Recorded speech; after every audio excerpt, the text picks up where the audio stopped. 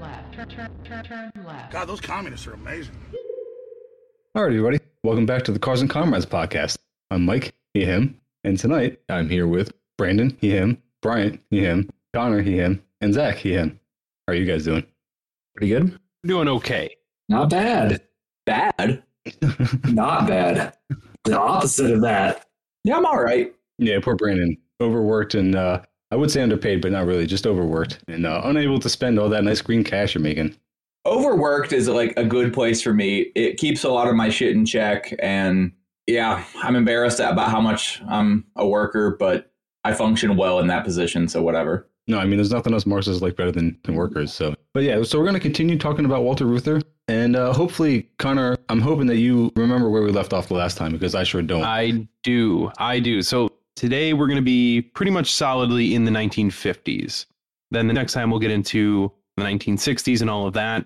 But this is going to be post Taft-Hartley, and we're going to kind of see how all of that works out. And we're going to get into the merge between the AFL and the CIO. So that's going to be a big portion of today.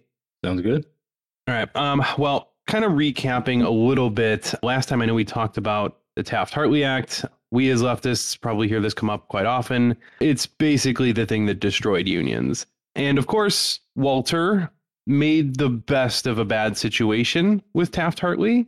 You know, he kind of used it to his advantage a little bit to purge his leftist adversaries in the labor movement. Of course, he kind of got what he wanted. Of course, it was the very thing that also damaged the labor movement and pretty much prevented a lot of the stuff that he actually wanted to accomplish through labor organizing. So a little ironic there. But so we'll remember Taft-Hartley. Yeah, do you think that was like shooting himself in the foot, or it just was worth it to him to get rid of these?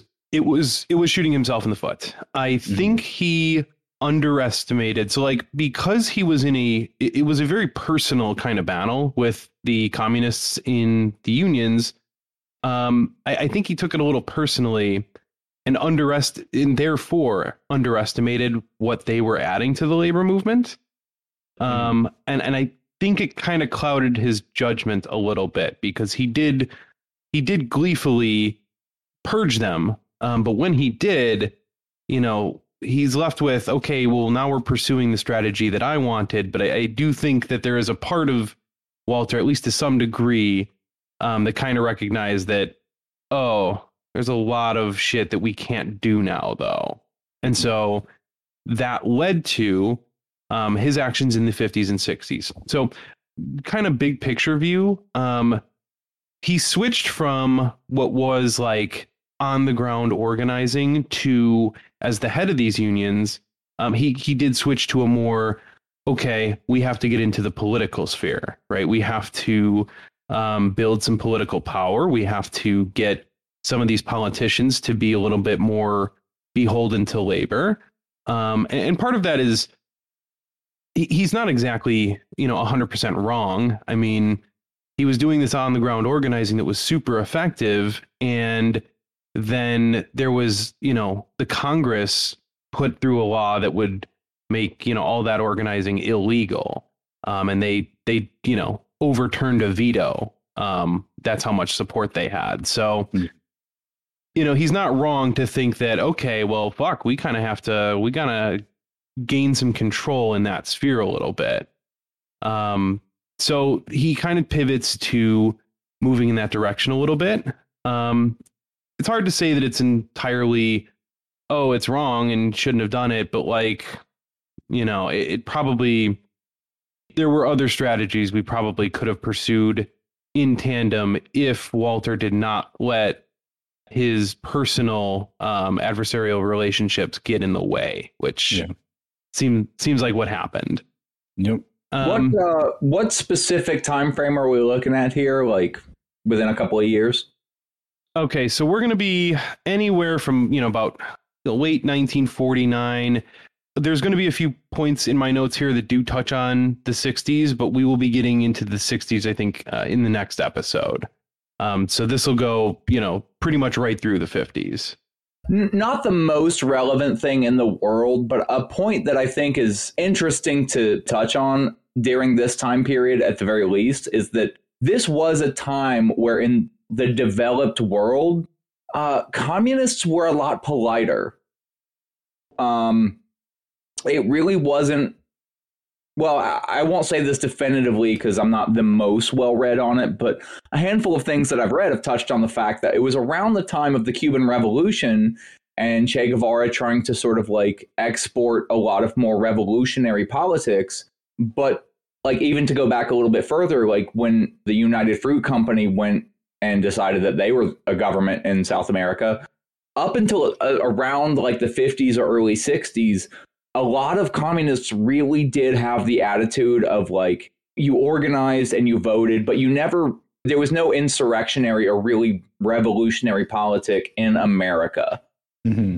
Even a lot of the like CPUSA stuff was pushing heavily towards, and I bring this up partially because I think it's an interesting period in the Communist Party of America, but partially because like I understand that in like the 50s, when Walter Reuther is being successful and defeating his communist opponents, those communists probably were a little bit softer towards him than they should have been. Mm-hmm. Okay, they were 100% softer towards him than they should have been, but because there was a precedent for, just, I won't say politeness, because there were communists in the South who were having to like beat the shit out of racists and like gun them down because Klan members were trying to gun them down. But at the end of the day, like when you're discussing something more overtly political, yeah, man, communists would be like, okay, well, you outvoted me, but I'm going to get you this next round. And it took a little while to realize that the cards were stacked against them. Yeah, I think there's a lot of that's one of the things that I kind of like about this story of Walter Reuther is I just think you kind of look from his perspective and I'm like, it's hard to say that like, oh, he was 100% totally wrong. It's like, well, I see how we got here. I can understand. I think he was wrong, but I get why it happened the way it did. You kind of see where it's like, it's a failing and it's a shortcoming, but like you see how it happened and you can see it today. The same sorts of things play out. You're like, yeah, humanity is imperfect. And even when we think, our theory is correct, the world's fucking complicated. I mean, reasonable people can disagree on tactics. And I mean, the left is a perfect example of that. I think a lot of people on the left think that like, if you disagree, you're unreasonable. But the truth is, reasonable people can very much disagree. What we have, the battle that we're facing is difficult. Just plain and simple. It's fucking difficult. The odds are stacked against us. And so, yeah, people are going to have different approaches to that. I personally don't feel the need to disagree because I have the immortal science on my side. Exactly. Thank you. I did that just for you, Mike. I appreciate it.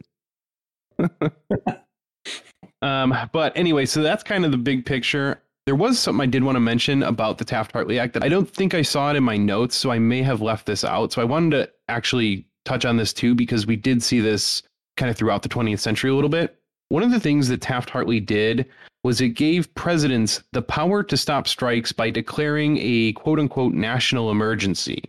So what this would do is they'd have their national emergency and it would be followed by an 80-day quote unquote cooling off period where strikes were not allowed.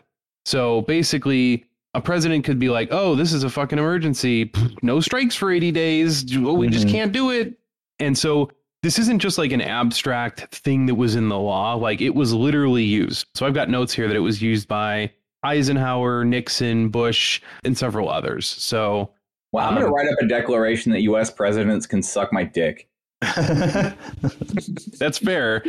But again, it is noteworthy that, and it's something we have to keep in mind, is that like we want to build labor power, but like they have tools in their toolbox. They can be like, oh, there's no strikes allowed. And what do we do when that happens? I mean, you got to remember that like we can be very effective and we might make huge gains, but like it's going to become more difficult. The more gains we make, the more likely it is they're going to use these kinds of tools against us. Like when we're weak, they'll let shit slide. But when we are strong, they're going to use every tool they can. And we have to understand, like, what do we do? I mean, we're playing a game of chicken and we kind of can't yield. So, sometimes that might mean, yeah, hey, we're about to lose some protections. This is going to become an illegal strike.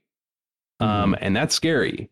People got families and shit. That's rough. So like, while we're cheering on the labor struggles of today, still a bunch of strikes going and we've seen a lot of gains coming, they've still got more that they can put on us, and it's going to get hard is really just what I'm saying. And here's where I'm going to chime in that nearly going on strike won my union things like me working the 75-hour work week. So, Yeah. Yeah. All right. So kind of into the 1950s, Walter is now obviously president of the UAW. So he's now leading the union. He's already done his purge of the communists in the CIO unions. So all the bad shit happened, but Walter's doing pretty well, right? So this is kind of him getting his way. So that's kind of where we're starting off here. Now, as president of the UAW, Reuther negotiated contracts with, mostly the big three. He negotiated contracts that included unprecedented standard of living increases for automobile workers. Such increases include annual raises based on productivity advances, which is good. Cost of living increases, supplementary unemployment benefits, also very good. Early retirement options, and health and welfare benefits. So a lot of, all good stuff. I mean, big wins. This is good shit. Now, he employed a strategy that was called pattern bargaining against the big three automobile manufacturers, which were General Motors, Ford Motor Company, and Chrysler. He would first target a company that seemed most likely to accept his bargaining objective. If that target company refused to offer concessions, Reuther would threaten a strike to halt production at its plants only, while allowing production operations at its competitors' plants to go on uninterrupted. Now, as a result, the target company would accept Reuther's demands, usually, to prevent its competitors from absorbing its sales and market share. Once he secured the initial agreement, he would use it as a pattern against the other automobile companies, threatening strike if they did not match the same terms to which the initial target company agreed. So if you're all following, I mean, basically, he goes after one company and says, hey, we're only going to strike you.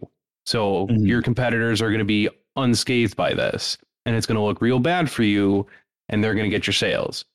So, of course, this puts them in a position where they've got competition to think about. And so a lot of times they would go ahead and agree to what the union wanted.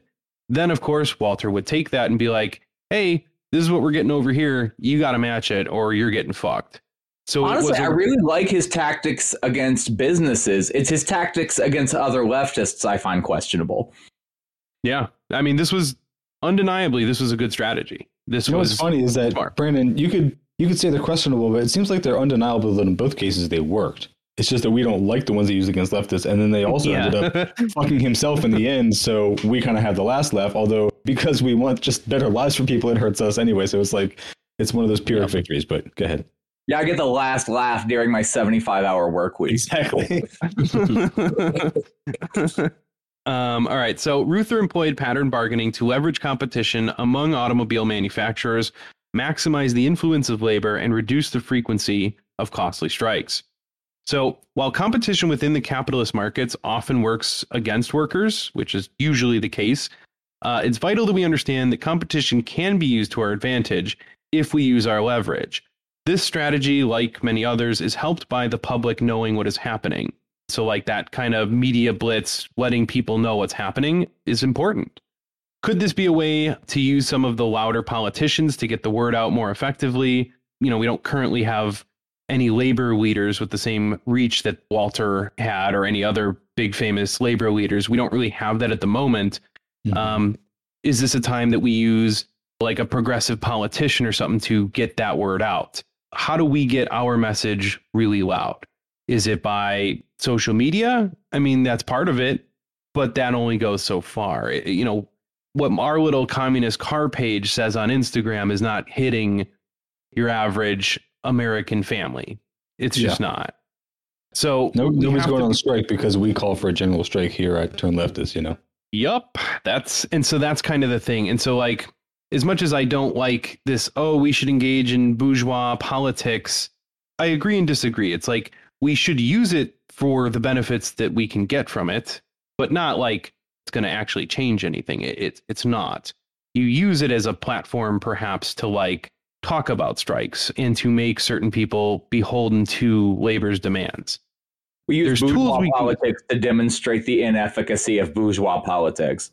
Well, yeah. I mean, that's, you do what you have to do, but like, get the fucking bullhorn, get the word out. You know, I'm not making too many. I'm not going to have a problem as long as people know that these strikes are happening and people start to give a shit again. Mhm. I don't really care. And, you know, if you're a music artist or whatever, we could use some union music because that used to be a fucking thing back in the day. I don't hear, you know, pick a popular artist today. I don't hear Taylor Swift coming out with like union songs. Yeah. Again, I'm not a musician. I can't do that, but that's the kind of thing that I think we need. We need to foster like I mean, in all an seriousness, though, like, actual. Lumineers, where are you at with the new? I don't know who was the guy. Woody Guthrie. Was it Woody Guthrie? Yeah. Yeah. Where are you guys at with the new Solidarity songs, like Solidarity Forever? Exactly. Yeah. Yeah, we're singing 100-year-old songs. Yeah. It's time for, it's an all hands on deck kind of situation, I think. And so to me, just using that kind of like, we need to be creative about how we get information out there. And sometimes it might be not our favorite way to do it, but like, doesn't matter. Get the word out. Most people didn't know that there was a strike at Kellogg's. Yeah. Or Nabisco. Most people didn't know that there was a strike at John Deere. How many people know that the John Deere workers won? I was literally about to bring that up. I've been talking with people about the John Deere strike recently, like people that are at least vocally political on some level, and they just didn't know it was happening. You know, people who consider themselves politically active and, you know, mostly liberal politics, but still, they just had no idea. They're like, oh, what is this? I'm like, John Deere strikers are like 10,000 John Deere workers are on strike right now. They just Well, no, they no won. clue. It's over because they won. Yeah, Like, yeah. won They on the bench rejected because they- 2 contracts before they won, too. They didn't Yeah, just no. give up easy. Yeah, absolutely. I was talking to them about like, you know, right when it happened and throughout that entire process. And yeah, they just hadn't heard anything. And I'm sure they haven't heard that they won at this point. Those Well, same and so people that's- that I spoke to before. And part of the problem with that is like, you've got people crossing picket lines because they don't know that there's picket lines. Yeah. Like how Yeah. you can't, people don't know. And there was a time when there were liberals and even some conservatives that just wouldn't cross a picket line. We need to get back to that. I mean, people need to know. And so I don't really give a shit if it's Bernie Sanders or AOC who fucking talks about a strike. I don't give a fuck. Talk about a strike. You know, Yeah. the word's got to get out.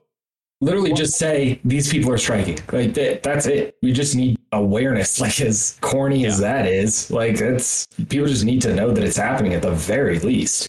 Yeah. Yeah. One of my like favorite just stupid things that I hear all the time is like, oh, well, in socialist countries, the state controls the media and the news. And I'm like, motherfucker, do you like look around you? The state controls our media. They just do it through capital.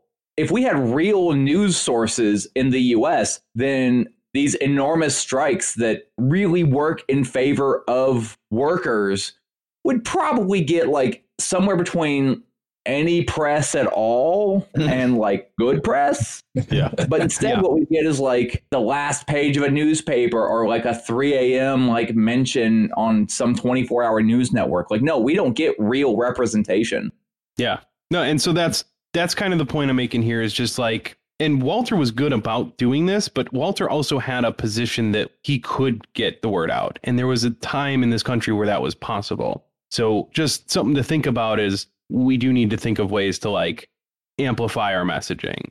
Now, I did want to talk about something I did see, again, social media, but something kind of clever that I think is somewhat related to this strategy of pattern bargaining. And I don't know if you guys have seen it, but the movement to specifically strike McDonald's and to convince people to not work for McDonald's specifically, though. Yeah, I've seen a little bit about that. I don't know too much about it, though.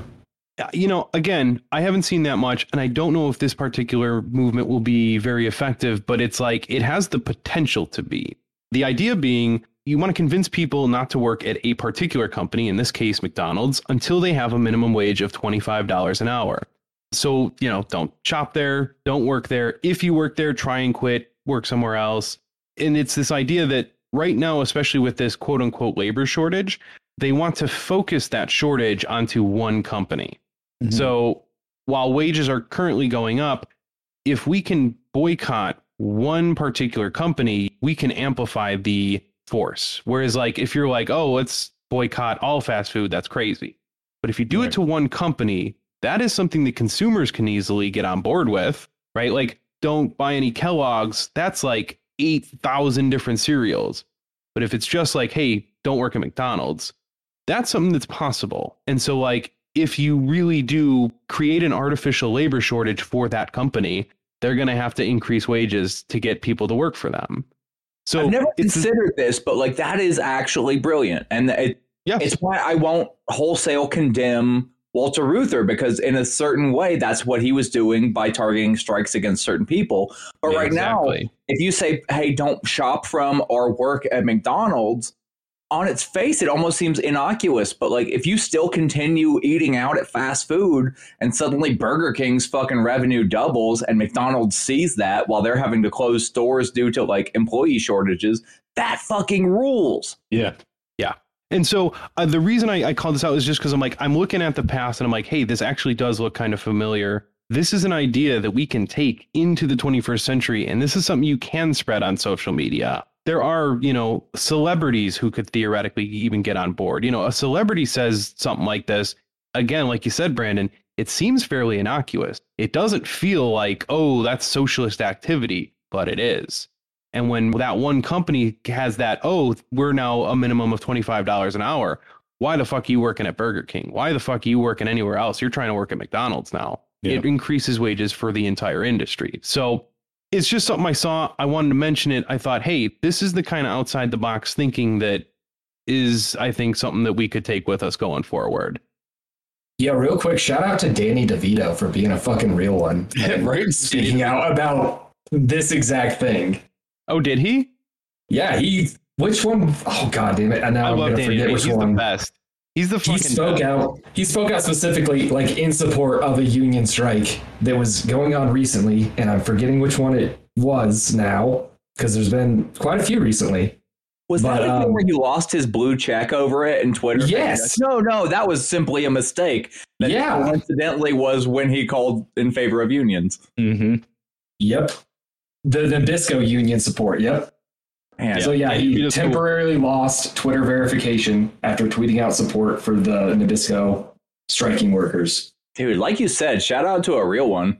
Yeah. All right, getting back into it.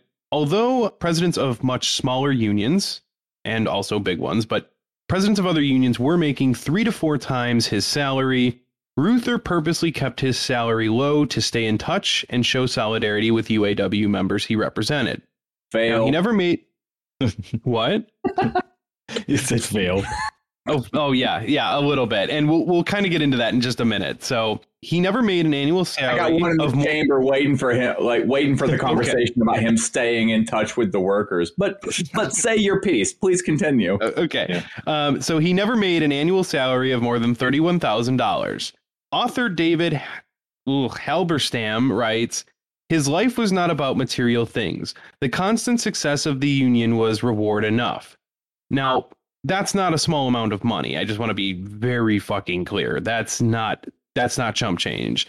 So I don't want to go overboard with the praise here. But one, I want to say fuck these other union leaders that were pocketing tons of money and getting fuck all for their workers. Mm-hmm. This does seem like a problem that we should deal with going forward, because it's really not a good look for labor leaders making more than many capitalists.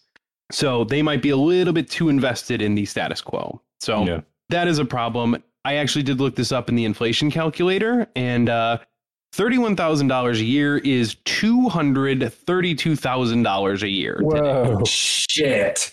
So, yeah, that's not chump change, right? Now, I will be clear about this. I think the man worked hard, and he literally put his life on the line. Him and his brother and his fucking family, they were under threat. He deserves the world for that. But $232,000 to stay in touch, it's like, okay, I thought about what if I made $232,000 a year? I would have, I don't know, 4 Nissan GTRs. I would own, I would own every old JDM shitbox I could have. I'd get a drift car that I could do wall taps with and not give a fuck. Just oh yeah. Not only would you own those, if one came up, you would just buy it without question. Be like, ooh, yeah, that's a nice one. I think I'll have it. It wouldn't even be a question. Oh, just no. Again, right now, 2JZs are fucking crazy, stupid expensive. They're $12,000, right? I would do Jay-Z swaps on everything. Everything you could afford it for $232,000. Dude, my yard would be a parking lot. So I would Jay-Z swap my friends' cars for shits and giggles. The more money you make, the more trashy you are. It's just a bigger yard to put more cars in. That's all you get. well, so my point being, if you're trying to stay in touch, this is probably not the best way to do it. But the disturbing fact here is that at 3 to 4 times that, I'm like, so these other labor leaders of oftentimes smaller unions even are making close to $1 million every year. That's what I was thinking that too. That is a fucking problem. Really, fuck those guys. Fuck those guys. And this would be like probably a bit of a tangent, but you want to hear something related in the modern world that I'm dealing with right now? We're not okay with tangents here. Yeah, we never do Go tangents. So my union recently voted in and accepted the contract that we got that was widely regarded as dog shit bad. Yeah.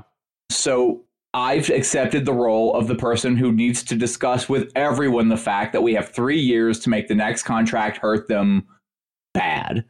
And I'm finding a lot of people to be very receptive, but like I'm fairly new to the union and I'm having to talk to people who have been doing this for like 2 or 3, 5, even 10 years. Like from the beginning of the film industry in this city, like there weren't a lot of people, but you find more and more people who have been in the union for 2 or 3 years. But like when you find someone who's been in from anywhere from 5 to 10, those are the fucking old heads and they know the routine. And I had one of those dudes school me in a very constructive way this week, where he informed me that our union representatives make little to no money from the union.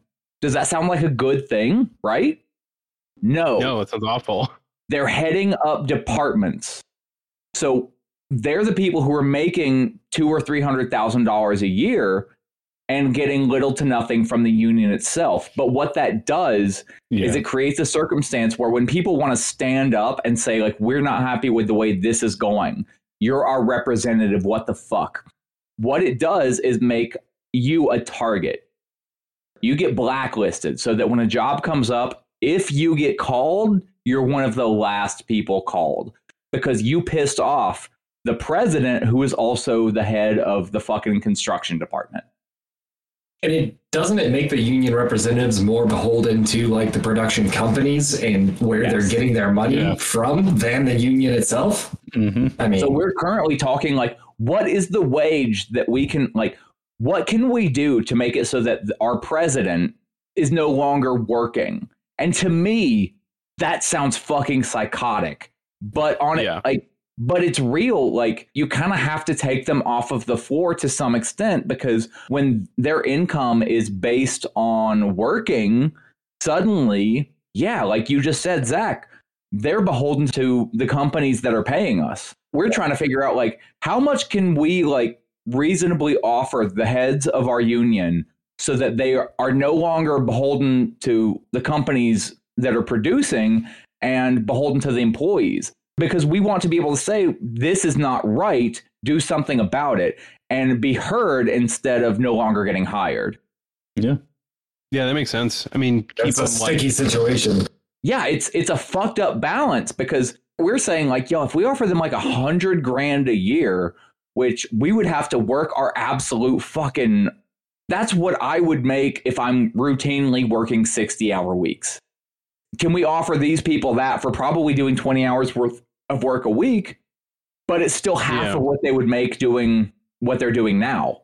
Yeah, that's fucked. Yeah.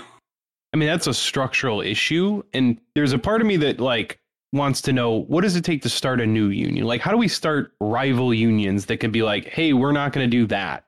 We're going to be not that. I don't know. I've gone into this union with people not really knowing my politics and me keeping it semi-secretive for a reason, so that I can gauge people's response to certain statements. And, sometimes you like a dude this week that I was expecting to be very reactionary was pretty fucking receptive to some offhanded remarks that I made. And by the end of the week, him and I were discussing like, what can we do so that in 3 years, the next contract that we get offered hurts the people that offered it to us. Like we Yeah. want to make the money that we're making and not have to work 80 hours a week to make it. Yeah. Hell yeah. Yeah, I was actually going to encourage you at some point, like, you know, get yourself settled in, but you should try and run for something in that union if you can. I mean, Already talking about it. sweet. Fucking Oh, yeah. sweet. Oh yeah. It sucks because it means that you have to work your ass off so hard that everyone around you says, that motherfucker busts his ass, I have his back. Yeah. Like, dude, it sucks. I've heard other people say it. I know that there's like a big like anti-work. I've heard a bunch of communists like, man, I'm going to put communists in scare quotes for this statement. Like, I don't want to work. I want to be a communist. I want like whatever. I don't know. No, if you're in a shop that is not just somehow incredibly fucking left, if you're going to be a communist or anarchist in that shop, you need to be the hardest working motherfucker in there. Mm-hmm. You need to be the dude that people look to for answers, or, oh, I need a hand. Never say no to helping somebody. And then after you've established yourself, when that like real piece of shit that everyone knows is a piece of shit asks for help, you say no. But when somebody who is even maybe on your side asks for a hand, you do the work for them, because you want to be the guy that like everyone comes to, so that when you can get a position that you can help people, you get fucking voted in and you hold the bosses to account. Possibly unpopular opinion because it involves working your fucking ass off. But like, let's be realistic. If you're left at all, you're not working for a better future for yourself right now. You're working for a future at all for future generations. I think also like there's a difference between busting your ass so that the boss gets more profits or that you get a promotion or whatever, and then just helping out your coworkers and being helpful and knowledgeable about whatever it is that you do. And that struggle's real. I've been Yeah. like, I don't always have an answer for that. I mean, generally speaking, I'm one of those people who works their ass off. I'm there to help, whatever. And I do, you know, I will say some things that like people are like, oh, wow, you know, ooh, it's risque or whatever. But it's like, well, yeah, but I'm the one who's not slacking off. So like, what does that say? But I'm all for anti-work post-revolution in the nice world that we're going to build. But building our way to it is probably going to involve a lot of work. You know, it depends on the situation, I think. But in a lot of cases, especially in a union place, you got to work your ass off. And, Yeah, you know, in my position, if I slack off, I'm not inconveniencing the company. I'm inconveniencing about 8 other people who have to pick up my slack. Mm-hmm. yeah. So, yeah, definitely noteworthy. I think that's a good approach. You know, it depends on the situation. But especially in a union place or a place that could become union, you know, be the hard worker if you can. If you are capable of doing it, be that. Because then people can't attack you with that shit. Oh, you just want free stuff. You're lazy. Really? Can't say it about certain people. All joking aside, my move for a long time has been to work my fucking ass off, work every hour of overtime offered, volunteer for overtime if it makes other people's life easier. And then like once you've established yourself as like one of the hardest working people around, be like, yeah, you guys know I'm a communist, right? Like I'm doing this for you, not them. Mm-hmm. And you start introducing the talking points where suddenly people are like, well, I always thought that like your people were kind of pieces of shit, but like actually you're a solid fucking dude. Let's hear what you got to say. Does it work every time? No, it works like 20% of the time, but 20% of the time it works every time. You essentially you want to be a good ambassador for your ideas is I Yes. think what it comes down to. Yeah. No, You you put that way better than I ever was ever going to. first time I've ever done that. I'm hammered right now. Yeah, you want to represent your beliefs in a way that is positive. I do my best. So yeah, anyway, that's kind of where we were with what these unions were making and all that. As problematic as it was, whatever. Walter did purposely not make nearly as much money as he could have. So look, credit to him. He was doing very well, but credit where credit is due. Now, he did absolutely win pretty big gains for the working class during this time. Yeah, Brandon. This is a weird point to make, I think, in some ways. But like, what did you say that his adjusted income was? Like 230? Yeah, around 230. Something worth mentioning is that inflation calculators are helpful to a certain extent, but to another extent, they're bullshit. Because Sure. I don't know what your average, say, truck driver makes right now. I would guess like 50 to 80. Yeah, it's about right. Adjusted for inflation, in the 80s, truck drivers were making well over $100,000 a year. They were making more than, I believe, like in real terms, they were. I bring that up specifically because, yeah, he was setting a good example, and maybe 230 sounds like a fuck ton of money for then, adjusted for inflation. It sounds like a lot of money, but it's entirely possible that like your average middle class worker was making close to or around six figures. That's true. Well, That's true. think I mean, it has to do with just the stagnation of wages since the 70s.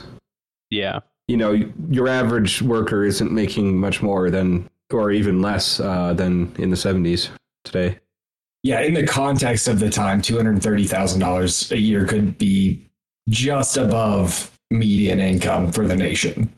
I think is what you're saying. Is it like 232,000 or whatever it was specifically might not have even been above anyone else, really. It's like how a CEO used to make like 15 times more than your average worker, but now they make like 500 times more. Right. Yeah. Like maybe he was making 2 or even 3 times what the workers were making, but that was still pretty much nothing compared to the people making 10 and 20 times as much. Yeah, that's fair. Yeah, it all depends on the cost of living and everything, and things do change. So yeah, there's a certain amount of bullshit that the inflation calculator probably is. The problem with nuance is that there's so fucking much of it. Yeah. Now, anyway, so we know that Walter won pretty big gains for the working class during this time. This was a prosperous time for the U.S. economy in general, and workers were sharing part of that prosperity due in part to Walter's efforts and the labor movement as a whole. However, it is important to understand that more radical elements were demanding more, and given the general prosperity, getting more seems like it was a very real possibility. So maybe we could have done better. Now, immediately after the war, left-wing elements demanded, quote-unquote, 30-40, which is a 30-hour work week for 40 hours pay. Now, Reuther rejected the 30-40 deal and decided to concentrate on total annual wages, displaying a new corporatist mentality that accepted management's argument that shorter hours conflicted with wage increases and other job benefits, and abandoning the old confrontational syndicalist position that shorter hours drove up wages and protected against unemployment. I think they were right about that, though. Yeah.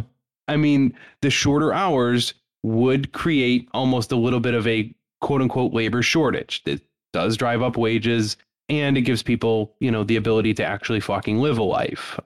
So Walter did not agree, and he pursued a different path, which, you know, at the time may have looked like pretty comparable. Oh, well, we should actually just fight for more money and these other benefits.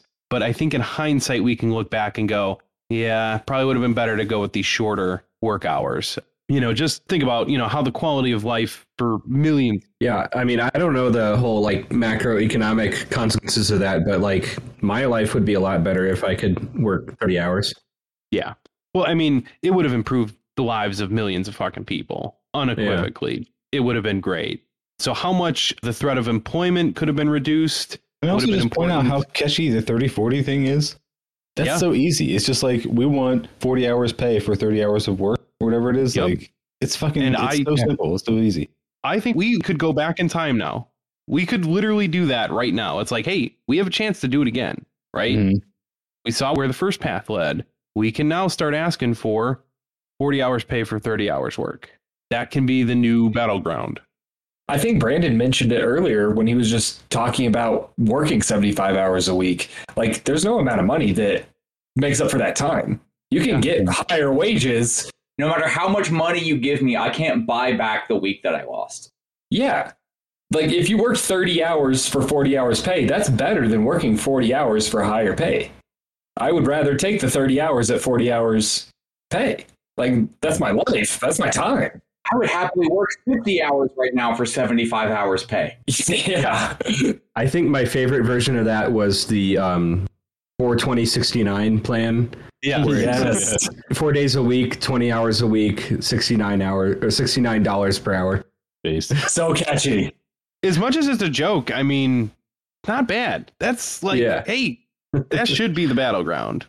I mean, that'd actually bring us like in line with what productivity has done over the last 50 years. So Exactly. Yeah. If anything, maybe a little below it still. I'm so goddamn angry that 42069 makes so much fucking sense in this context. And honestly, that's a great thing to like build support around. You know, everybody loves the meme numbers. We I can know. get so much support for that. hey, funny That's numbers. true. That work week sounds really nice. Yeah, I'm with it. And what do workers like generally actually work in an 8-hour day right now? Isn't it like less than 6 hours? I think it was about specifically like office workers, but I read something that was like, you know, in your standard 8-hour workday, there's only like 4 to 6 hours of labor being done. Mhm. And the other time is just not working. It's like, let's condense that. Like, let me go home. I'll do my work for 4 hours and then like, let me leave. I don't want to be here anymore. Yeah, that would be nice. Job at work, we call them 8 for 10s or 10 for 12s, where they need 12 hours worth of work done and you hustle, you bust your fucking ass and you get it done in 9 or 10 hours and you go home. Our bosses good. still pay the same way. They don't have to know that we got that work done in a fraction of the amount of time because of the way everything is structured. But at the end of the day, it's only proof that it's bullshit that like you have the money to pay us for the amount of work. Why are you asking us to stay for 3 or 4 hours longer just so that you can feel like you got more for your money? Like, no, we did the work. Yeah, it's fucked up. I'm somehow angrier inside of a union than I ever was before. I mean, that's where it starts. That's where it's like, okay, you can kind of see where it's like, all right, I now see why this is weak. I see why this isn't working. That's a powerful place to be. You know, it's important to see how dysfunctional it actually is. It's pretty weak, so I'm just like, yes, this is awesome. But I'm also furious. How can we make this 300% more good? That should be, if you run for anything in the union, that should be your like slogan. 300% more good. I think more gooder would be better.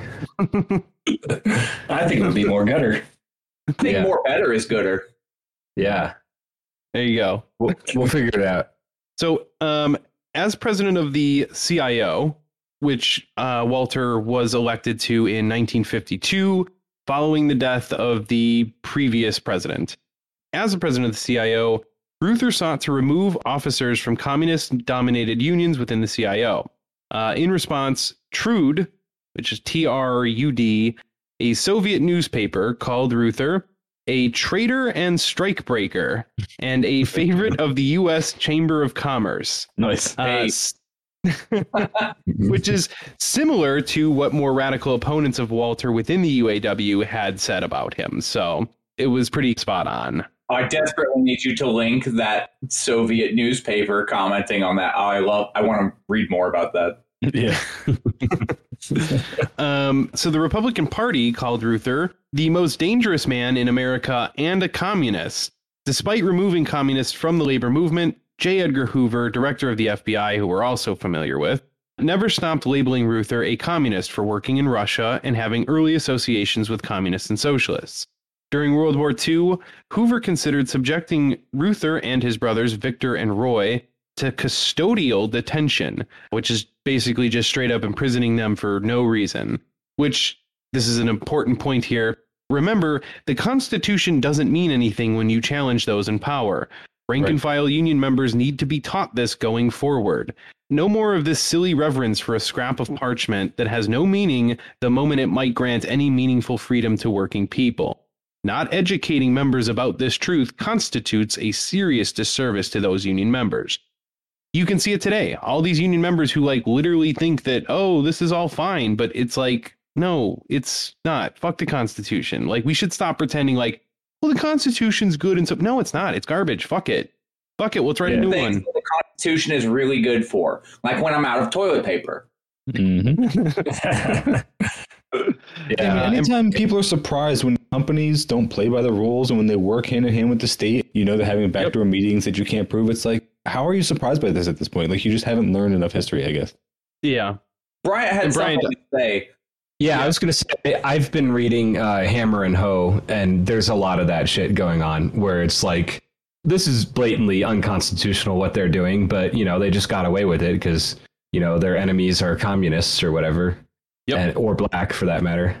Hammer and Hoe is a fucking amazing book. I love it. Yeah, like, it's a little bit dry, I got to say, but, like, it's worth the read. Everything I read is very dry. It's the nature of leftism. It's awful. I will say October by China Miéville. That's a good read. That's not dry or boring or anything. That's a good one. Check that out. It's a history of the 1917 revolution. But yeah, like, there's this weird expectation that workers play by the rules when the bosses don't have to, and I think we really need to overcome that reasoning. Mm-hmm. There are no rules. There is exploitation, and there is overcoming that. Yeah. And this is kind of why, again, I didn't do it this time, but I probably will the next time. Those questions I keep listing off because I think they're important. The question on like legality is like, I don't think we should be playing by the rules anymore. That doesn't seem to work. And I mean, really, all the horrible things that people did to unions back in the day. I mean, they shot at members, they sprayed them with freezing water and all that. And again, the thing that actually crippled unions more than anything else was this fucking piece of shit scrap of paper. A legal fiction is what really did us in. And I think we need to understand that we cannot be allowing legal fictions to dictate what workers are entitled to. If there's anything I'll give anarchists credit for, is that they really caught on to the whole like not playing by the rules thing a lot earlier than the rest of the left did. Yeah, I think Marxists and anarchists really need to kind of blend a lot of their projects together. I think there's a way to work those two together in a way that is like actually complete. If we could stop bickering for long enough to do it, of course, which is questionable. Bad chance. Room for bickering, but we're not even close to the point where that's the issue. Oh, yeah, 100%. I mean, yeah, I think there's a lot of overlap in the two, and I think we need to start kind of exploring that overlap and making it fucking work instead of splitting parties over and over again and whatever else we're doing, you know. Anyway, this brings us to the merge of the AFL and the CIO. So this was a pretty big moment in labor history, and obviously Walter plays a huge role in this. In December of 1955, the two rival trade union federations, the AFL and the CIO, merged into a single federation. Walter was elected president of the CIO in 1952 and began conversations with the rival federation to smooth over their differences for the good of the labor movement. Many of the reasons organizations had originally split over had actually started to fade away anyway. The AFL had not only embraced industrial organizing, which they were originally against, but they included industrial unions such as the International Association of Machinists that had become almost as large as the UAW or the Steelworkers. At the time of the merge, the UAW was the largest single union, representing around 1.2 million members. So Reuther succeeded Murray, who died in 1952 as head of the CIO. William Green, who had headed the AFL since the 1920s, died the same month. So Reuther began discussing a merger of the two organizations with George Meany, Green's successor, as head of the AFL the next year. So pretty much right away, they started talking merge. Now, the AFL had a number of advantages in these negotiations. It was, for one thing, twice the size of the CIO.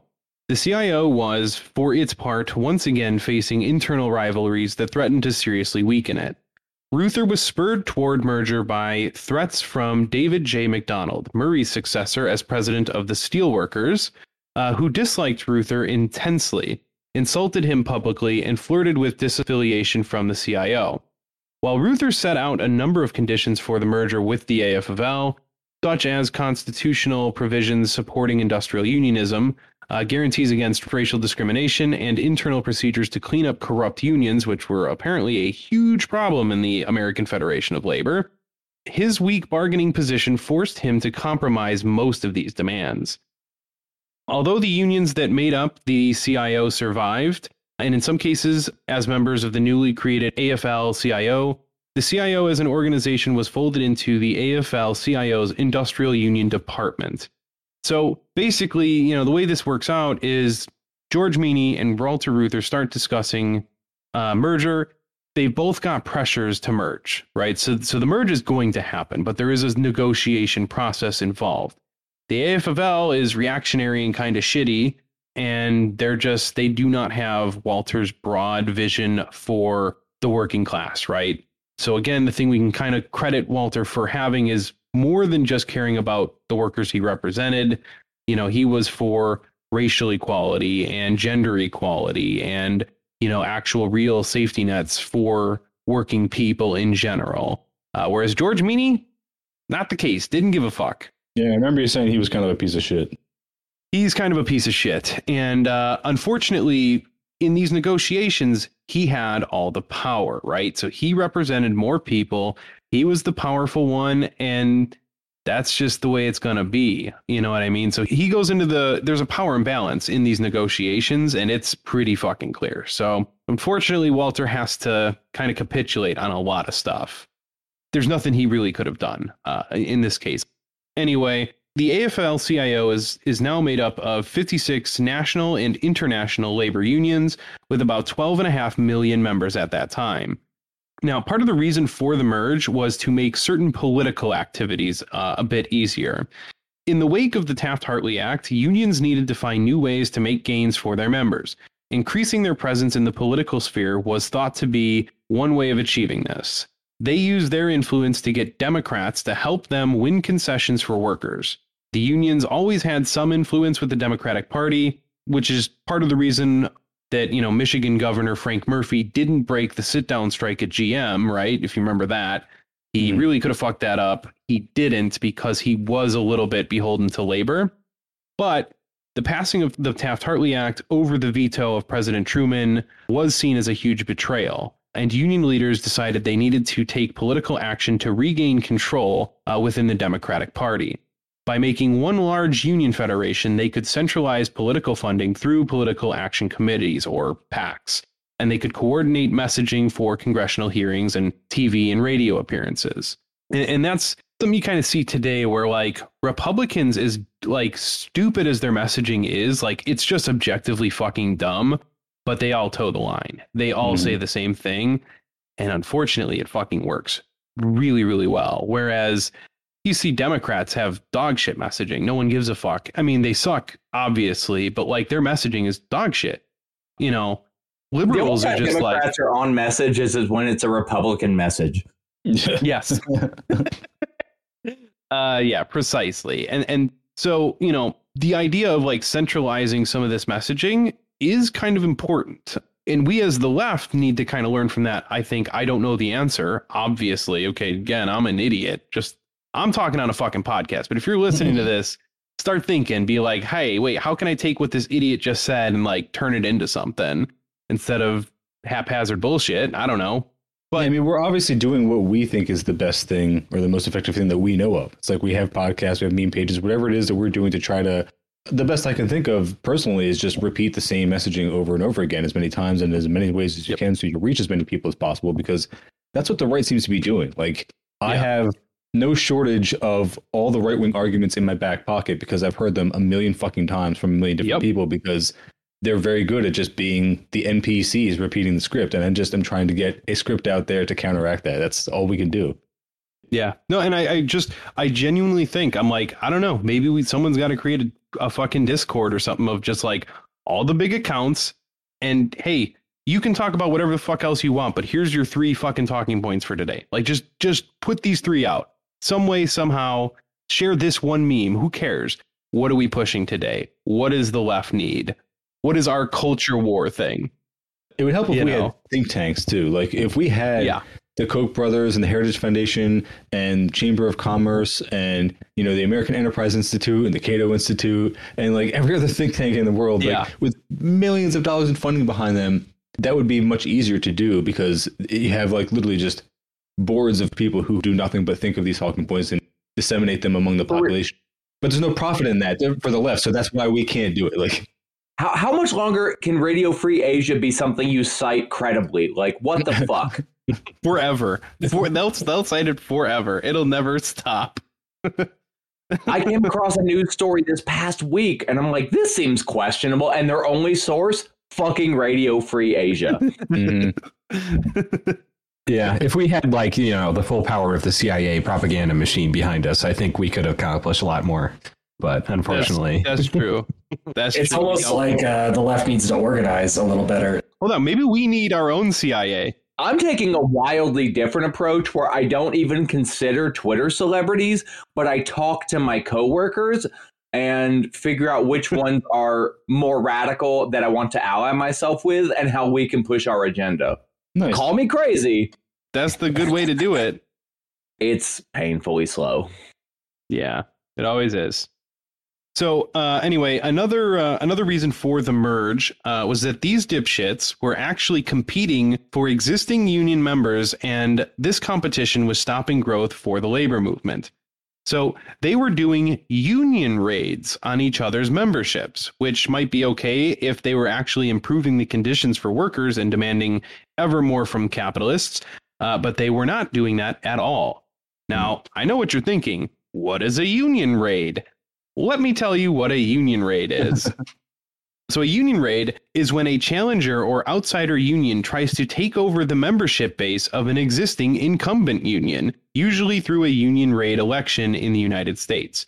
Raids can be informal through campaigning, soliciting an incumbent union's members, or more direct by calling for a decertification election in a bid to take over an incumbent union's membership. Between 1975 and 1989, over 1,414 multi-union raid elections were documented by the NLRB. Now that's post-merge, by the way, that number, but these union raids were happening at the time.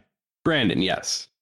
I get why that's insane, but can I just say for a minute that I would love to live in a world where unions are competing for my membership? Right? So that's why I make the specific note that they were not improving the lives of workers. Like, if you were like, this incumbent union fucking blows, let's do this the right way, I'm all for it. But it was a bunch of shitty. I get why that actual situation is a problem. I'm just venting about the fact that we are so far away from that even this incredibly bad situation still seems like a world beyond where we're at right now. Yeah. I long for a world where multiple unions are trying to not help me instead of how I just have one single union not trying to help me while they're saying well, you could always go fuck yourself and not be in the union. Yeah, that's true. Ugh. Yeah. Now, union raids have been criticized by the labor movement because they promote rivalry between unions and they don't grow the movement, instead of organizing the largely non-unionized workforce in the United States. So 100% true. The thing that I was saying was me venting, but that is correct. Yes. Yeah. So again, these idiots are fucking doing this. And so part of the reason for the merge was to stop that. And it's y'all were just fucking up here. God damn. So let's get into talking a little bit more about George Meany, one of our villains for this series. George Meany was a union plumber who became a full-time union organizer and eventually the president of the American Federation of Labor. When Green's health declined in 1951, Meany gradually took over day-to-day operations of the AFL. He became president of the American Federation of Labor in 1952 upon Green's death, which occurred just 12 days after the death of CIO President Philip Murray. It took Meany 3 years to negotiate the merger, and he had to overcome significant opposition. John L. Lewis of the United Mine Workers, awesome guy, bushy fucking eyebrows. John L. Lewis of the United Mine Workers called the merger a rope of sand, and his union refused to join the AFL-CIO.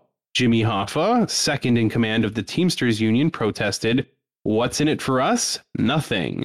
However, the Teamsters went along with the merger initially. Mike Quill, president of the Transport Workers Union of America, also fought the merger, saying that it amounted to a capitulation to the racism, racketeering, and raiding of the AFL. Pretty much true. Pretty spot on. Fearing a drawn-out negotiation process, Meany decided on a short route to reconciliation. This meant all AFL and CIO unions would be accepted into the new organization as is, with all conflicts and overlaps to be sorted out after the merger. Despite their cooperation in the AFL-CIO merger, Meany and Reuther had a contentious relationship for many years. Meany's commitment to the civil rights struggle was not particularly strong, and this caused a great deal of friction between him and Walter. Meany also did not share quite as broad of a political vision as Reuther, which obviously affected how successful a strategy of using political power to help working people could possibly be. No matter how nice our political vision might be, we will often need to work with people who do not share our vision, and we can't be confused when we don't win under these circumstances. In 1963, Meany and Reuther disagreed about the March on Washington for Jobs and Freedom, a major event in the history of the civil rights movement in the United States. Meany opposed AFL-CIO endorsement of the march. In an AFL-CIO Executive Council meeting on August 12th, Reuther's motion for a strong endorsement of the march was supported only by A. Philip Randolph of the Brotherhood of Sleeping Car Porters, the titular leader of the march. The AFL-CIO endorsed a civil rights law and allowed individual unions to endorse the march. When Meany heard Randolph's speech after the march, he was visibly moved. Thereafter, he supported the creation of the A. Philip Randolph Institute to strengthen labor unions among African Americans and strengthen ties with the African American community. Randolph said that he was sure that Meany was morally opposed to racism. I mean, yeah, maybe, sort of, a little bit. He's one of these, like, it's not that important, or, you know, oh, it doesn't look good. We have a lot of white workers who just, they're uncomfortable, you know? Let's not rock that boat. That's George Meany. Did you happen to see the meme format that I made recently, which was I just screenshotted the Google Translate page, and then instead of whatever language was there, I just substituted reactionary, translated to English, and then started just translating things from, you know, that reactionary saying. I didn't. One of my favorite see ones that, but was this sounds like, great. Oh, You made that format yourself? Yeah, I just screenshotted the page, and I liked it because it also put our Turn Leftist podcast logo up in the corner, which was nice. But one of my favorite ones was Ananya in our Discord. She came up with the one which is, she said that, like, some white lady told her she's not racist because she doesn't care what color anybody is. And so I just translated that. I said, you know, when reactionaries say we should stop talking about race, or I don't even see color, or you're dividing people by focusing on race so much, it's like that all just translates to I'm not bothered by racism, so I don't want to talk about it because it has never personally affected me. So let's just ignore that entirely. And that's 100%. The position you're seeing a lot. Yep. No, 100%. I will say that is a format that I thought you had like co-opted, and I was all about it. And knowing that was your idea, respect. I love it. Once in a while, I get a good one, buddy. I'm still waiting for mine, but you know, I'm into it. Yeah, I'm still. I got to work on more Walter Reuther memes for when these come out. I do have a really good one that's gonna. Whenever this episode comes out, I got a sick meme for this one. think you're gonna like it. Really, now, when we're talking about leftism, that's what's important. The memes. Now, at the time of the 1967 AFL-CIO convention, Reuther demanded that Meany make the AFL-CIO more democratic as well. So he thought that George Meany wasn't being democratic enough. Now, I want to note, pretty fucking rich coming from Walter Reuther. Now, we've got some praise, we've got some criticism for Walter, but he ran the UAW with an iron fist, okay? It was, you know, there was no challenging the Reuthers in the UAW. Like, they put at every level people who supported their vision, and they always won the elections. We will get into more of that in the period covering the 1960s specifically, but like, there was not much dissent in the UAW. So again, kind of rich for Walter to be calling for this. So I don't think we're going to get to my area of interest this episode, but yeah, there was a lot of criticism of him for not really listening to the rank and file workers. Yeah. So that will become important. But anyway, again, kind of a rich criticism here. Now, we're going to move on to a fun little topic here, and that is the American Institute of Free Labor Development. So I'm going to ask, what do you guys think that is? Without knowing about it already, what is that? Sounds like a far-right think tank. Yeah, it sounds like one of those meaningless think tank names. Okay. Now, what if I told you that the American Institute of Free Labor was actually a program run by the AFL-CIO? See, I thought you were going to say run by the CIA. So already, Hold on. I didn't say it wasn't run by the CIA. I was going to say, Connor, if you told me it was run by the AFL-CIO, I would say it's probably still a right-wing think tank, just run by the AFL-CIO. Yeah, so that's where we're heading next. So after the AFL-CIO merge, George Meany maintained control of the whole organization while Walter became one of 37 union vice presidents. Probably the most important one, I would think, but I don't really understand union structure. So did you say one of 37 vice presidents? Yeah, I misunderstood it, but like that's what the documentary said. Someone can fact check me on this. Maybe I'm wrong, but like dude, that union's got more vices than I do. That's good. Yeah, I don't know how, like, to me, I'm like, a vice president takes over for the president. If you got 37 of them, like, do you now have 37 presidents? Are we now a horizontal organization? Hey, this might be pretty decent, but I assume it doesn't mean that. So I don't know. I don't know how that works in companies either. They have, I'm the vice president of this. I'm the vice president of that. I'm like, bro, there's one fucking president. That you can't have multiple vice presidents. It doesn't make sense. So I don't know, but Walter took a backseat, right? So like I said, George Meany had all the fucking power in these negotiations, and Walter was just getting on board. Like Walter took it in the back door is what he did. Yes, he did. Yes, he did. Now, this isn't the pleasurable.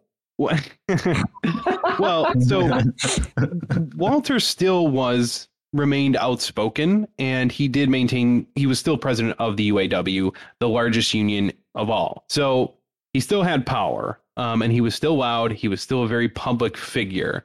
But in terms of union organization, he took a lot less power within the new federation. Now, they continued to have serious political differences throughout the 50s and 60s that often played out for all to see.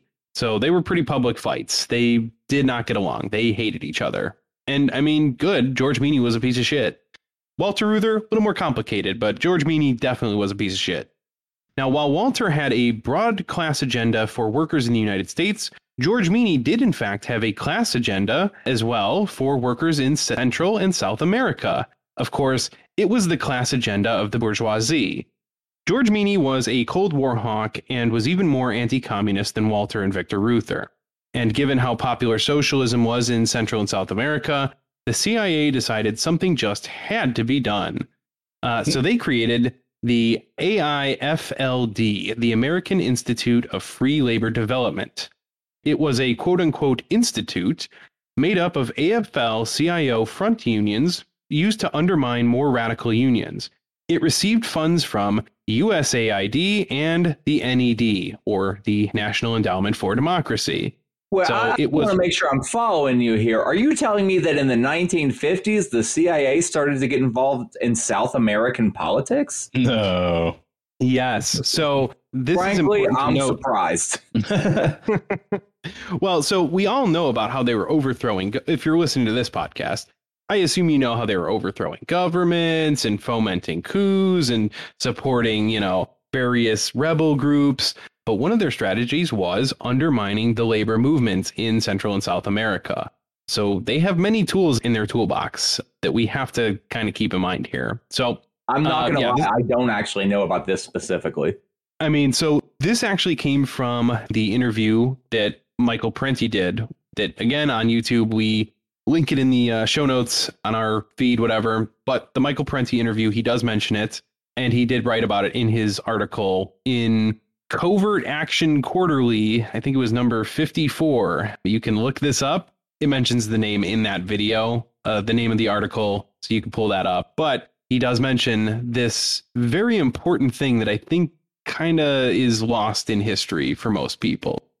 So it was definitely 100% a CIA op. These unions supported reactionary and repressive governments and opposed the more leftist elements of other unions. They seemingly took a similar strategy that Walter used to fight the left factions within the U.S. labor movement. I think he could see what was going on in this case a bit more clearly, but really didn't have a good way to stop it from his position within the AFL-CIO. and may have instead tried to gain more political power in, kind of the political sphere. So like at this point, if you're Walter, you have to be looking at this going like, oh, the CIA is doing the thing that I did here. That cannot make him feel good. So Victor, his brother, was a bit more aggressively against the CIA's actions using A Field. Of course, this was obviously not the only tool in the CIA's toolbox, as they were fomenting coups and other tricks to overthrow governments in the region, all this time. But anyone listening to this podcast, most likely does know about all those CIA misdeeds. They fucking better. Yeah, they had better. But the use of these reactionary unions is probably a lot less known. And I think that's why it's important to mention. So this is an important time to keep in mind that they've done this in Latin America to great effect, and they can absolutely bring this strategy back home. In labor struggles going forward, we have to really consider how an increasingly radical labor movement in the U.S. could be undermined with a similar strategy. How might we defend against this? Perhaps it's by not pretending that we're not radical. Perhaps by just being unapologetically left, we could fend off such attacks. That's just a thought. I don't know if that's the answer, but like I said before, the more success we have in our future labor movements, the more aggressive the bourgeoisie is going to be in combating these things. Mm-hmm. And so the more likely we're going to see these kinds of tactics come home. So yay, just wait for the reactionary unions. We've already discussed the fact that Reuther purged leftists or communists rather, and still got condemned as a communist. You don't do yourself any favors when you side with the bourgeoisie. Yeah. So just fucking don't. Yeah, and also Connor, when you were saying that he probably didn't feel too good about the CIA doing the same thing that he was doing, I would say don't underestimate liberals' ability to justify their anti-leftist actions and who they will align with when they feel like they're being threatened or their material interests are threatened. Yeah. Now, chances are, if Walter didn't see it, he probably saw it when his plane crashed. But, just saying. Sorry, Brian, you wanted to say something? This might be a little bit of a tangent, but I kind of want to throw some shade on Matt Christman for something he was saying recently on the Hinge Points podcast. That premise of that podcast is basically just like, what if different historical things had turned out differently? Like, what would the world look like? And they did an episode on what would the world look like if Lenin had never been active in the Russian Revolution. Much, much worse. So much worse. And they were saying something about how, like, the Communist International would have a better standing because there wouldn't be all this, like, red baiting wrapped up in, like, Russian nationalism. The communism wouldn't be like an external threat in like the US or Germany or whatever. Oh, that's crazy. Yeah, I don't know enough to like refute that thoroughly, but it just seems wrong to me. Like, it would have been a threat wherever it happened. It would always be external. Like there's like, if it started in, I don't know, Chile, they'd be like, oh, it's a Chilean threat, whatever, with any country. No, that's crazy. I mean, it's got to start somewhere, Yeah, I can't imagine the situation where capital sees a significant, serious threat to its power and it cares where it comes from. Yeah, it's only a problem when it comes from Russia. Come on. Yeah, that's. I mean, you can see that today with like actual movements that start in the U.S. They still get called foreign in some way or another. Every protest that happened in every city across the U.S. after the murder of George Floyd was called, outside agitators. Oh, it's people from other cities. It doesn't even have to be nationally foreign. They're just like, oh, this isn't people from our city doing this. It's like, yes, it is. People here are pissed off. What are you fucking saying? One of the reasons I have found Leninism so attractive, and this could be extended to Maoism as well, is because when you look at leftist movements across the globe, there have been two that have been very effective. Leninists and Maoists, which, even then Maoism is an extension of. So if you eliminate him, you don't make communism more palatable. You potentially just squash one of its like theoretical leaders. Yeah, I would agree with that. Like, what do you do? Wait an additional 20 years for someone else to like articulate the same ideas Lenin did? Yeah. I mean, best case scenario, I guess, from their perspective, it becomes less threatening, if anything. Yeah. Which is what they're absolutely after, is to make communism less threatening to capital. So that's all it accomplishes. That's wild too, because like That's what we're after. communism has never been presented as like anything other than the biggest threat to our existence known to man. Yeah. And then they forget about climate change. Oh, don't worry about that one. Communism's the big threat. Yeah. There's never been any idea more threatening than the one where everyone gets fed and housed. It is very threatening to, profit margins. So, Yeah. All those of course, people it's threatening from their perspective. All right, so almost finished up here. So Victor exposed what the CIA was doing. Now, I'm not exactly sure how he did this, but Victor made the information public. So he made sure that people knew that the AFL-CIO supported unions in Central and South America were being funded by and run by the CIA and USAID, the National Endowment for Democracy. Victor is the reason we know about this today.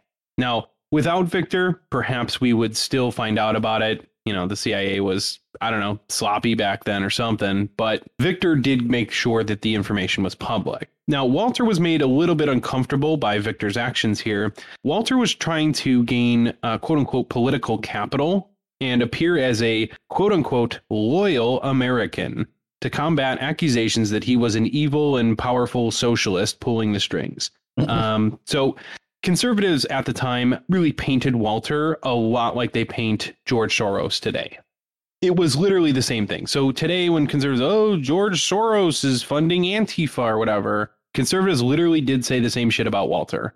So they said he was pulling the strings. He's the puppet master, a communist, whatever, trying to create a Soviet America. Again, crazy, unhinged. He was just a fucking stand-in. Like, he was just the evil cartoon. They talked about him at their fundraisers. Walter Reuther at the time was the conservatives' like culture war icon. You know what I mean? So, man, yeah. Yes, that's exactly what it was. And so Walter was trying to combat this, which we see this today, and it still does not work. But he's trying to be a loyal American and, oh, no, I'm not a communist or whatever. Yeah, Brandon. If you ever needed demonstration that like history is written by the victors, look at this. If he was like somebody who was prominent enough that they were like really making him the target of all of this, he's been forgotten since.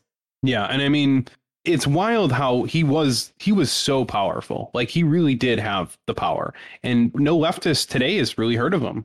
I mean, that's why we're doing this, is like, this guy went from being a household name to totally unheard of. And part of that is because he actually, in the ways that he was ineffective, he was also very effective in so many ways. And he did threaten capital. I mean, they hated him. And for good reason. All the things he advocated for were socialist in some sense. I mean, they were building worker power. Yeah, capital fucking hated him. And like you said, history is written by the victors, and so no one knows anything about Walter anymore. And I think that's really sad. Yeah, I've said it before. He was as effective as a reformist ever could be. Yeah. He was the best example of those strategies. I mean, there's just I don't think I could think of anyone who did it better. So he really did go through a lot of effort to present himself as a loyal American. And he did this in, congressional hearings where they'd go and beat up on him. And he was, I mean, if you ever see him in these hearings, he was pretty solid.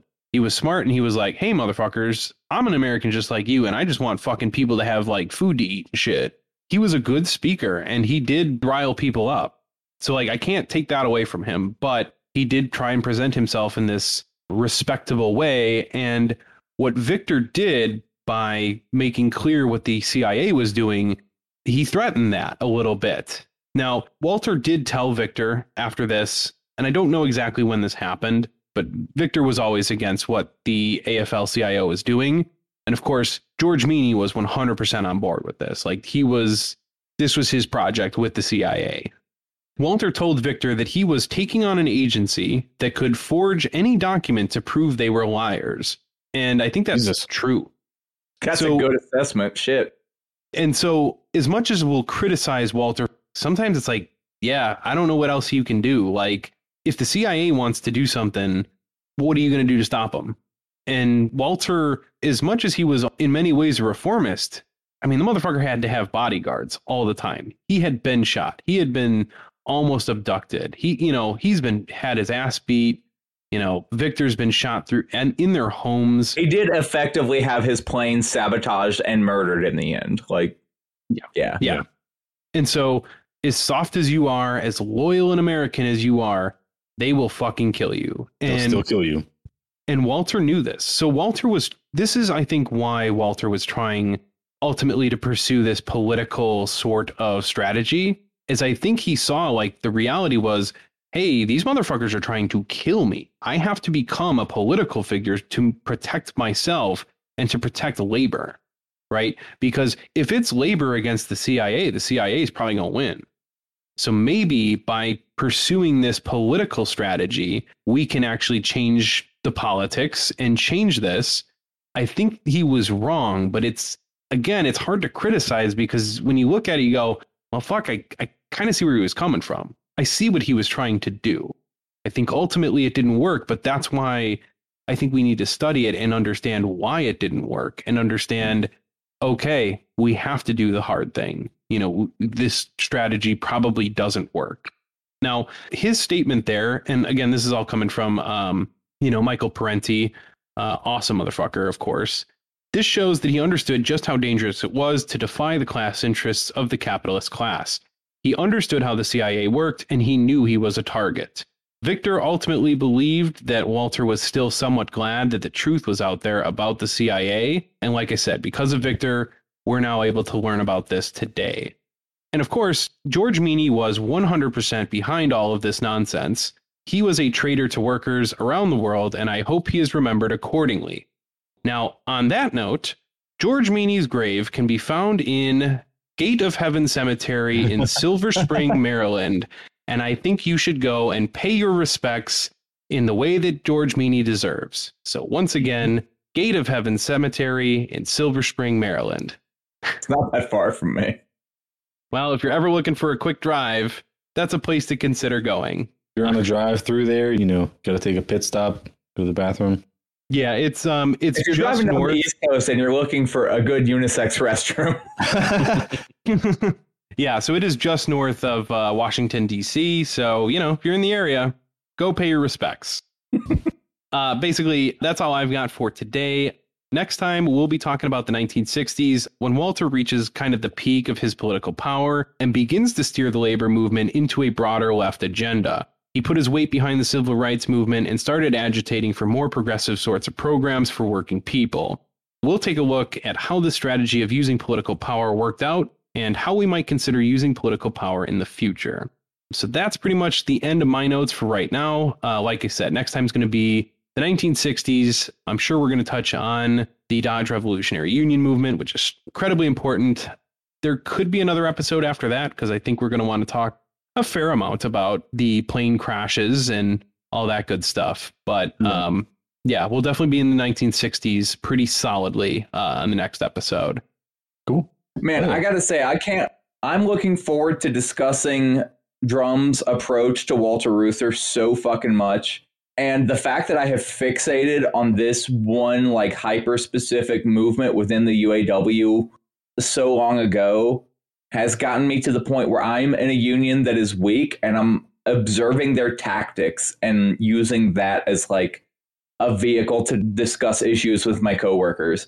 I'm like, yeah, motherfucker, let's be a union within a union. Let's, like, show people how it's fucking. If the union doesn't give a fuck about you, then, like, you have to do more beyond that. Like, I don't know.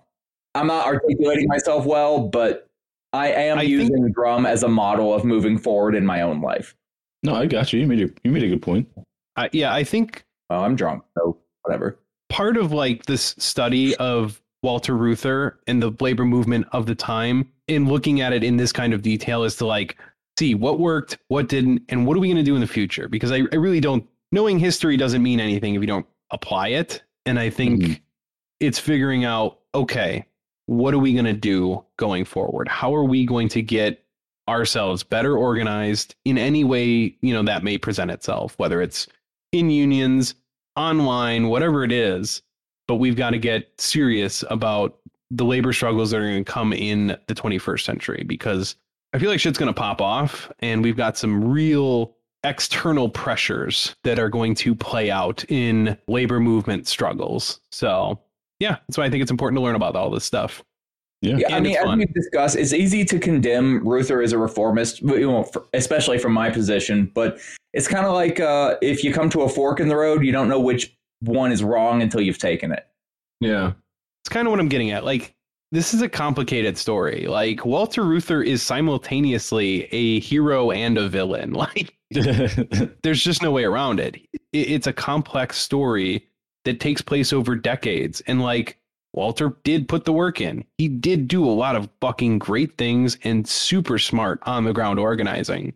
Cannot take that away from him. Mm-hmm. But his flaws did cost workers dearly in the long run.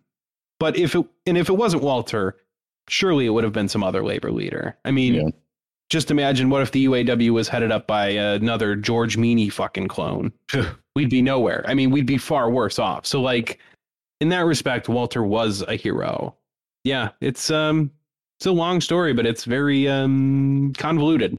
Well, shit, man. I mean, and it's entertaining as fuck. Again, talking about how, like you were saying, Brandon, how this shows that the victors write history, because that's like what keeps us as podcasters, especially leftist podcasters, in material. Like, we will never run out of stuff that is left out of American history that people have no idea about, that they desperately need to know about if they want any chance of any kind of better future for anybody. So yeah, we'll keep doing it as long as we need to, I suppose.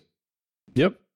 It's the nightmarish part about being a leftist is that like becoming like an anarchist or communist is just the very simple process of reading these 5,000 books that rewrite everything that you know about history so that it's an accurate depiction. Yeah. Easy peasy. Yeah. And then struggling to explain that to your friends and family who think you're all crazy. Mm-hmm. In my friends and family's defense, I am crazy. Yeah. Same. But that doesn't change the facts of history and the immortal science. Exactly. Mike gets me. I'm on the same page, man. I mean, we have a lot more in common than we might appear, but all right, cool. I don't think it appears that we have a lot in common. I guess plug your podcast, even though I'm kind of a guest on yours today, but go ahead and plug yours for my listeners. Yeah. So this is part 3 of our Walter Reuther series, but we've been This is part 5, buddy. Oh, Like part yeah, 8. that's right. God, I'm drinking too. Okay, Brandon's not the only drunk person on this podcast. This is part X of a year-long series. Yeah, I'm already thinking about what our next series is going to be. yeah. I feel like you guys could do more series like this. This is, I think, cool. It's fun. I've been getting a lot of good Very feedback in-depth. from the fans too, so yeah. Oh, that's Yeah. Yeah, I was worried this was going to be your last series. No, not at all. I mean, this is kind of what we do. Our podcast has gone under because we let idiots on. Sorry, what was that, Mike? I was already thinking about the next series that we could do with you guys. Oh, whoa, we'll have to come up with something. I like Cars and Comrades story time. I'm perfectly fine chilling and letting you tell me a story. It's great. Well, Yeah. I tell very long stories, apparently.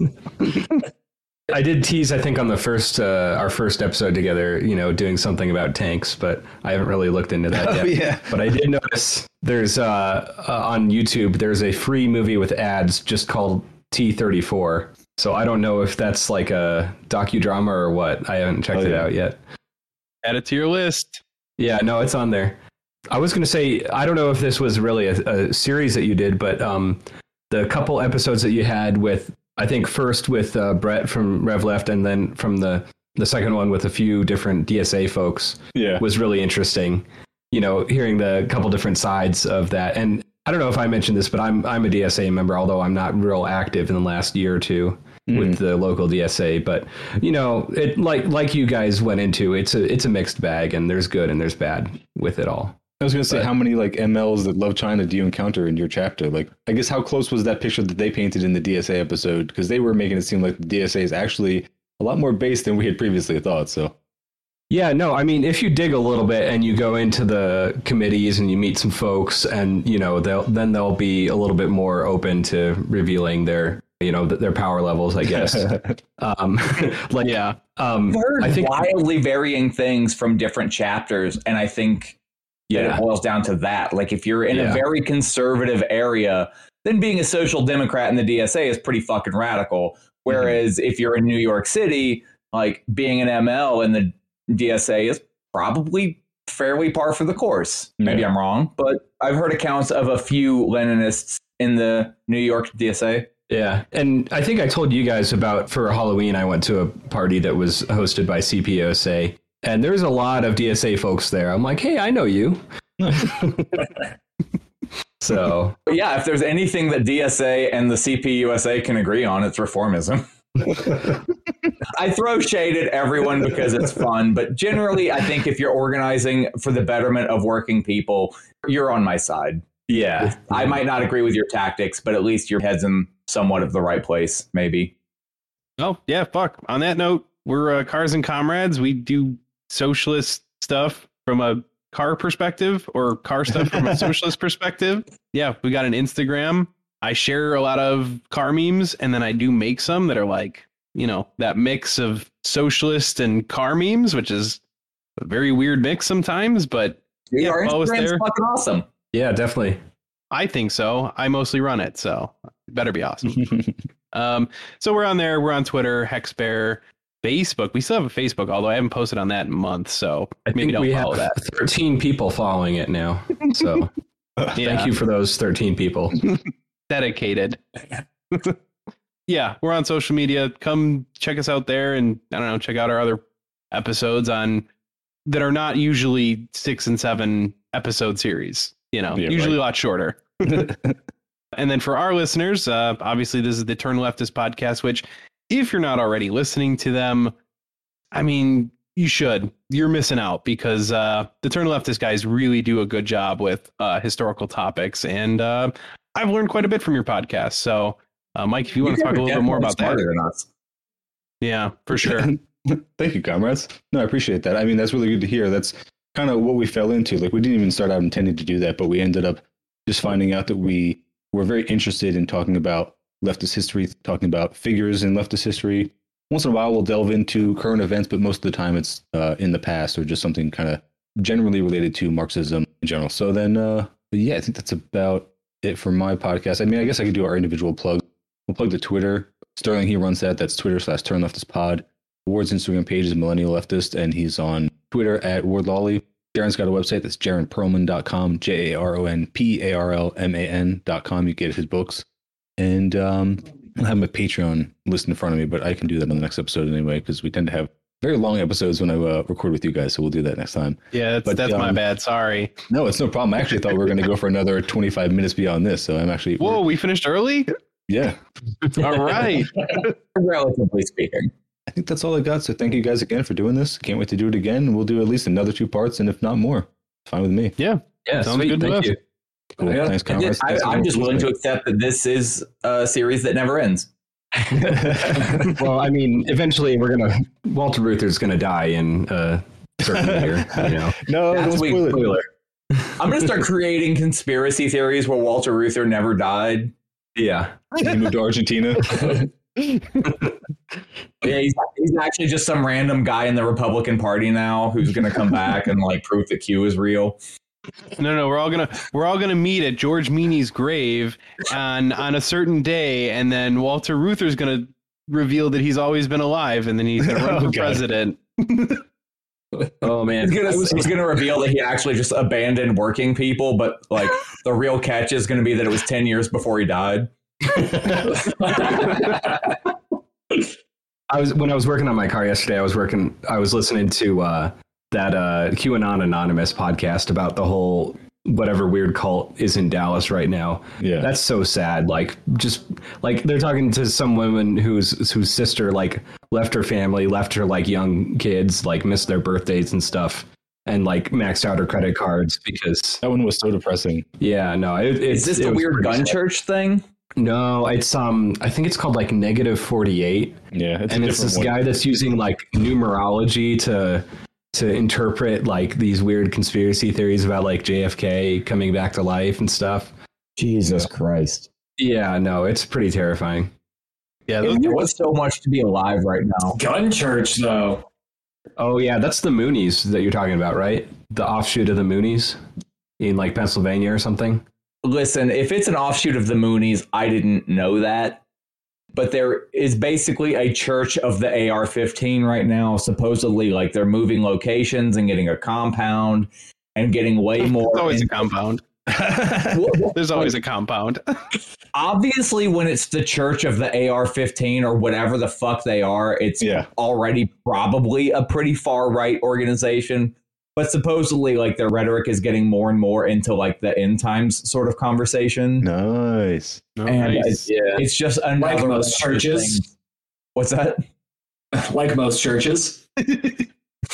Yeah, I mean, like it's the logical conclusion for a lot of Christianity now. But when everyone is showing up gun in hand, it becomes a little bit more daunting. Like, are you trying to bring the end times? Are you a suicide cult? Please be a suicide cult. For the love of all things, please be a fucking suicide cult. I want that so much.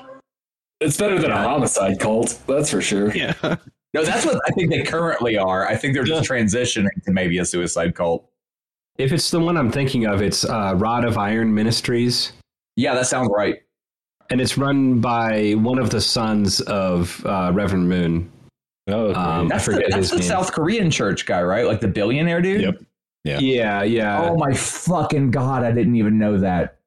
These people never go away. They just keep having kids and their demons spawn and keep doing their work. Oh my God. Cool stuff. Yeah. Well, we'll wrap it up there. Every time that I feel reinvigorated about my beliefs, I learn some shit like that. And I'm like, God damn it, I give up. Oh, yeah, don't worry. This is all banter that'll either go in the front or it'll get cut. I'm not worried about it. We're bullshitting. The episode's over. Super over. Yeah. All right. Well, thanks again, guys. I appreciate it, man. Yeah, it was fun. Yeah, as always. Always All right, fun. I'll see you guys next time. All right. Yep. Take it easy. Adios. Later, comrades. Later. Our economy isn't about freedom at all, just the opposite. American capitalism today is defined by an overwhelming lack of freedom for the vast majority of people and incredible dictatorial power for a few people at the very top.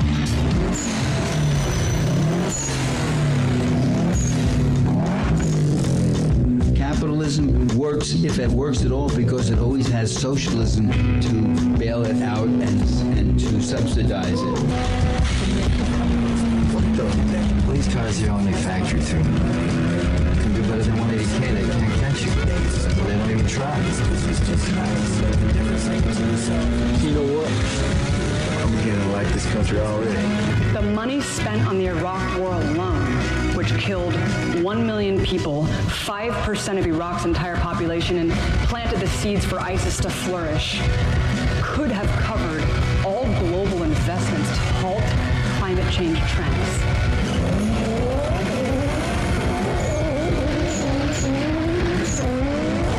James Madison, one of the founding fathers of the United States, observed in 1787 that in England, at this day, if elections were open to all classes of people, the property of landed proprietors would be insecure.